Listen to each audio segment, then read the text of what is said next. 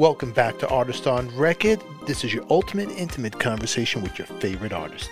The first time ever that Elvis sang with an orchestra. He had always just sang with his trio of rhythm section, and then they'd go home, and then would come the overdub musicians to give it more body and full orchestrations. Mm-hmm.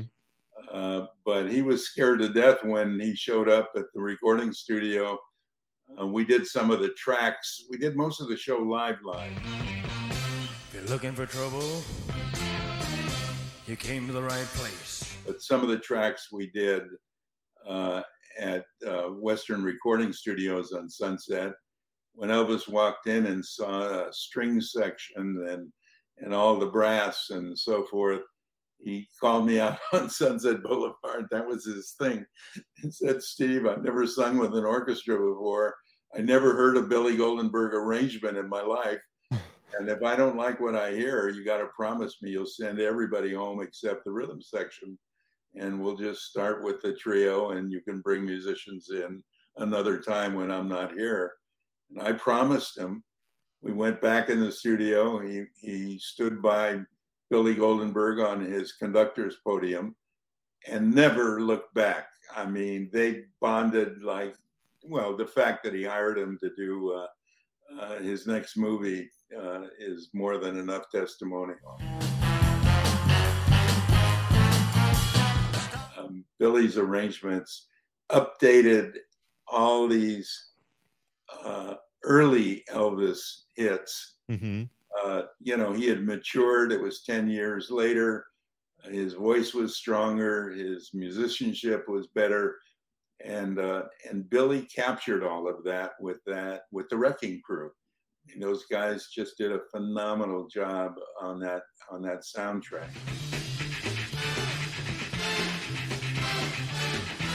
Bob Finkel did tell me when NBC was approached by Parker to finance, all the movie studios had dried up on Elvis and the Colonel. They were not about to pay the Colonel his $1 million fee. And so the Colonel wisely said, who's got all the money now in show business? It's the record industry and television networks. So he said, I'll get the money from a television network. Never thinking he would have to do a television special if a studio financed Mary Tyler Moore and Change of Habit.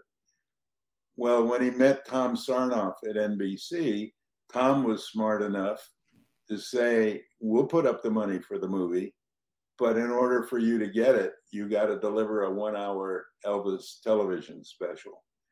Well, the Colonel never told Elvis this because Elvis had told the Colonel he was sick of television.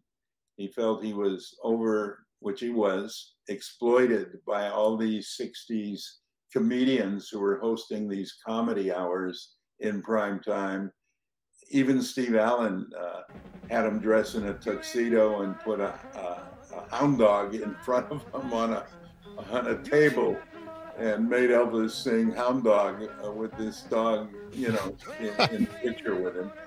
And Milton Berle show was very popular, and he did a comedy shtick with Elvis, and Elvis was a caricature of himself. Mm-hmm.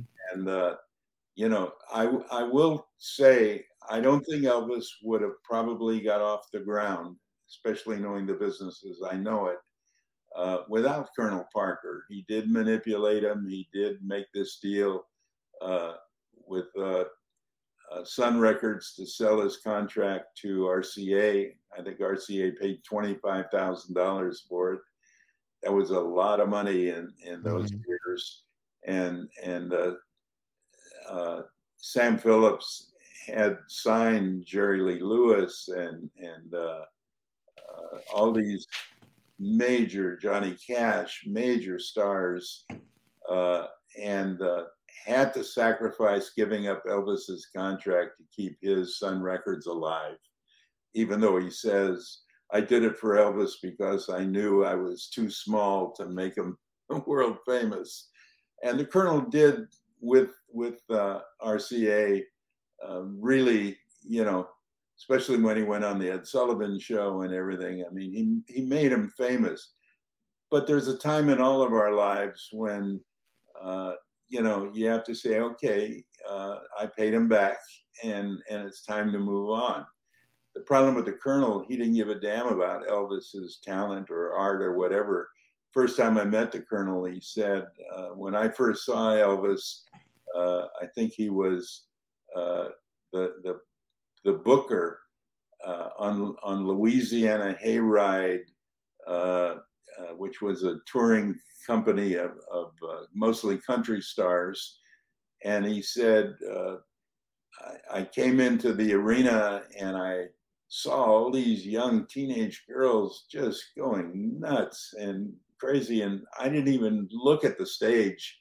I said, whoever's making those girls react that way, I want to leave the Louisiana Hayride and manage them, which is exactly what he did. So it was really a case of, as Elvis moved on in his life, the Colonel was a great promoter, but certainly had no creative management skills. And Elvis was under a lot of pressure from his mother and father, et cetera, that the Colonel was their meal ticket to getting out of being so poor. So he did anything and everything that the Colonel said. And if the Colonel couldn't get him to do something, the Colonel had his father wrapped around his little finger and could get his father to get Elvis to do anything. So when I met Elvis, when Elvis asked me what I thought of his career, and I answered honestly. And at first I thought he was going to kill me. Instead, he broke out laughing, said, finally, somebody's talking truth to me. And we just went from there. We hit it off. As a matter of fact, I was getting nervous because Elvis, didn't want to change anything. That I had two great writers on the special, Alan Bly and Chris Beard. Yeah. And they did the original format. And by that time, the real lucky thing is when Elvis said to me, I've got Priscilla and my new baby. Lisa Marie was only 2 months old when we did the 68 special.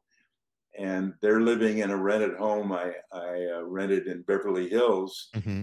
And is it possible, so I don't have to make that drive every day from Burbank to Beverly Hills 2 ways and waste all that time and energy? Can you put a bed in my dressing room here and I'll live out here? That was the greatest thing that ever happened, because I would have never seen the improv and the acoustic session, which after rehearsals or after taping something at NBC, Elvis would go into his dressing room bedroom and jam with whoever happened to be hanging out at the time. And they would just kind of reminisce the old songs. I didn't even have DJ or Scotty. That was when the Colonel finally said, I'll let you create what you saw in the dressing room on stage, but I won't promise you can even use it. And so I didn't know what I was going to get, period. I just knew I had to get it because this is what everybody from the day I saw him on Sullivan was talking about, but nobody had ever captured it. Nobody had ever seen it. Make sure you catch Reinventing Elvis 68 Comeback. Links will be in our description, and keep your eye out for more episodes with Steve Binder. Hit the notified button so you don't miss them, and subscribe and put your comments down below. We'll catch you all later. Mwah.